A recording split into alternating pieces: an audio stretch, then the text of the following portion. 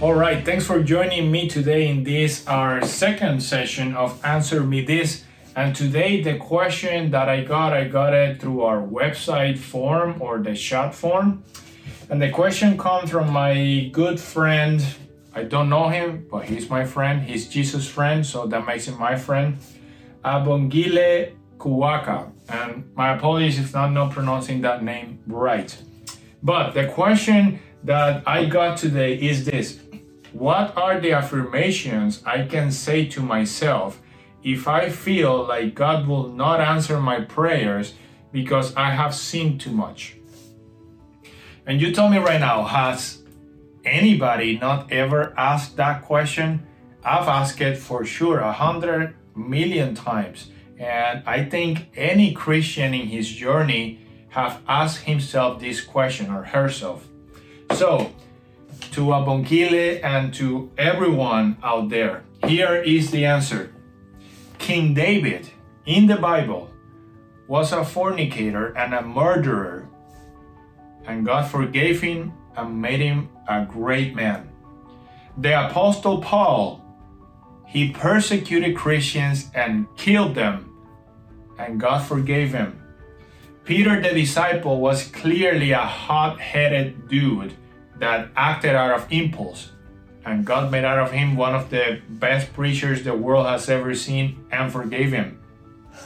Adam and Eve sinned almost from the get-go, and God had a plan to save them.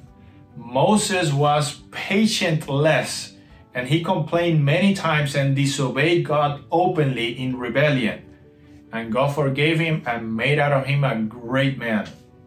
The Jews and the Romans spat on Jesus' face, hated Jesus, put a crown of thorns, disrespected him, mocked him openly.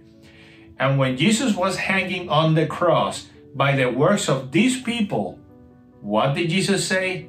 Father, forgive them, for they know not what they do. I mean, my friend, there's nothing, and come here. There is nothing that you could have done in the past or today that God can't forgive.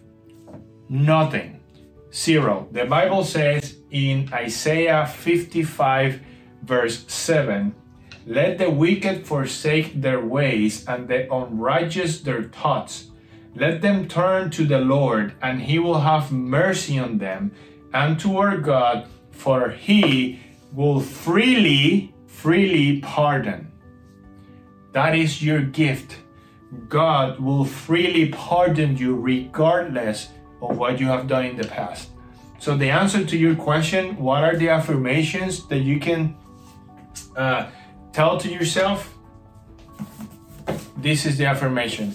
There's a book filled with affirmations about how God takes people,